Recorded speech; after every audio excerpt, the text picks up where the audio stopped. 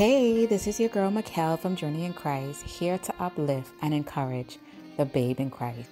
We are here to help you on your faith journey. Hey, y'all. Welcome back. This is your girl Mikkel, and welcome to my Journey in Christ family. If this is your first time here on this channel, once again, my name is Mikkel, and I am here for the babe in Christ. I help guide and teach you the things of God, going into ministry, finding churches, connecting with community, that kind of thing, and learning mostly about the Word of God. So today we're talking about prayer points, how to study the Word. So today we are focusing on how to study the Word. Studying the Word can seem very daunting. It can feel sometimes frustrating. And sometimes we can get distracted. We can start to read and we can start to study, and then we get distracted. My first question to you is, how are you studying the Word? How have you been studying the Word? Does it work for you, or does it not work for you? Let me know in the comments. Does it work for you? What have you been doing to increase your not just prayer life, but study life? Studying so that you can understand the Word. Yes, the scriptures may seem kind of far-fetched. It may feel ancient. It can sometimes feel like you don't connect to it. But when you study the Word and you apply it, you take some of the stories to apply to your everyday life. So if you think of somebody like Moses, somebody like Daniel, and let's stick on Daniel, because Daniel was somebody that had excellence. He was pretty much a slave. He was taken to another country or another place to work. But although he was a servant or a slave, he still showed excellence. He was a guy that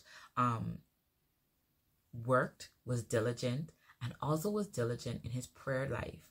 Like, he had a spiritual life. He connected to God, and he was great at what he did for work. When you look at somebody like Joseph, his life was not perfect. He was mistreated by his siblings. They were jealous. They sold him into slavery. It was almost as if they were saying that you are no good for us. They minimized him. He was sold into slavery, and then at some point became a prisoner. So his life was not perfect. Why am I saying this? Because sometimes we feel as if coming to Christ, our life will be perfect. And no, that is not the case. The Word says that we will be persecuted. If we look at our brother, Jesus, that went ahead of us, we see how he was mistreated. We see how many of the disciples had been mistreated as well. So when we see the people that are ahead of us, we're no different. Right? But we still are to go out and share God's Word.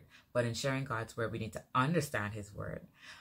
So talking about studying the Word, we're studying, if you're trying or learning to study not just scriptures, you can study characters, or you can focus on a book.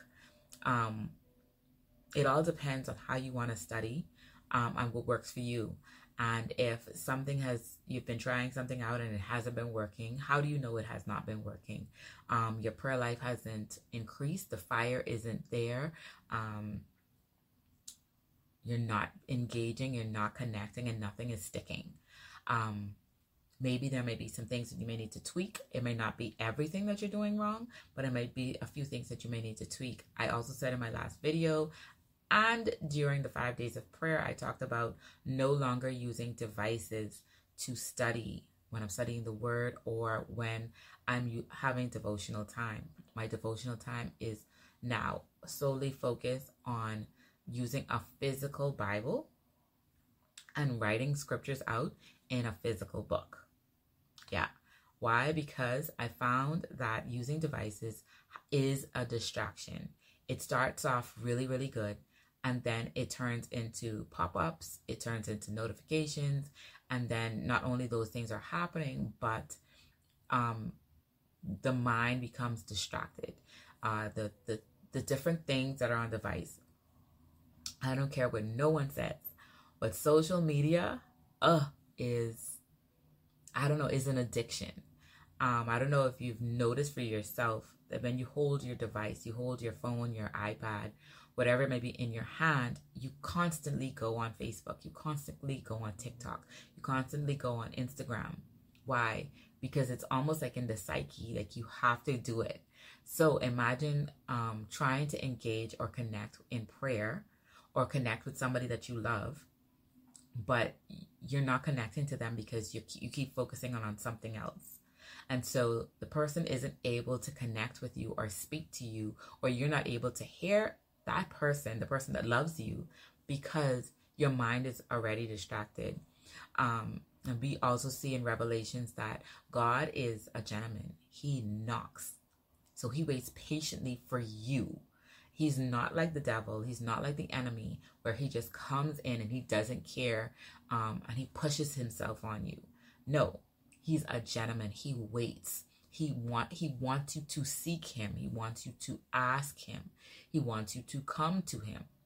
And so if, yes, you've started reading the word, but you've gotten distracted, then you're no longer seeking him. And so he's waiting for you to come back. He's waiting for you to draw near to him. And so there are times when we go into our devotional time, our prayer time, and we feel as if we're not engaging, or the Holy Spirit hasn't said anything to us. And sometimes it is because we were distracted. The Holy Spirit is always there, is always waiting to guide us, is always waiting to protect us, is always waiting to give us an instruction. But there are times that we are so distracted and mentally, from our personal day-to-day things, from our work life, from the things on social media, we're distracted in our minds and unable to actually hear from the Holy Spirit. And so during our prayer time, this is when we want to put all things aside, every noise, every thought that can be distracting, every device, if it is a distraction. If you're able to use different features on your cell phone, different settings, so that you don't have absolutely no pop-ups, and you feel as if holding your phone in your hand is not a distraction to you, and you're not going to go on social media and click on those things, then that's all up to you. But I found that cutting those things out has allowed me to have a better understanding of what I am engaging with. And not all the time when we're having prayer time or trying to connect with the Holy Spirit, we're going to have this rumbling and shaking. But coming out of prayer time, you came out with a word. You came out with an understanding. You came out with something that you can apply to your day-to-day life. And this is what devotional time is all about. This is what engaging with the word is all about. Leaving your prayer time, leaving your devotional time, leaving your study time with something that is tangible, something that you can apply to your life. Learning about grace, knowing, okay, these things are happening in my life. How do I get grace? Ask the Holy Spirit. How does this happen? I actually start to do the thing, and then the ability to complete the task comes. And that's the Holy Spirit imparting that grace on you. Let's use another example. You may be asking or wanting, let's just say you're wanting finances, but you found that you're not getting finances, you're just being blessed. Like somebody's just giving you enough. Like enough for whatever, enough for breakfast, enough for the month, enough to pay rent. Those things I see as principles that God is teaching us or trying to guide us in being good stewards. If we're not good stewards to with our finances, he cannot increase our finances. You want a job. What is it that you're doing now? You don't have a job at all. So are you seeking the kingdom first? So one of the things that I've learned during my season when I was not working was to constantly put God first. And sometimes in the day, I'm just like, seek God first. And I'm just like reminding myself, seek God first, seek God first, seek the kingdom first. because the other things can overwhelm and overtake your entire life.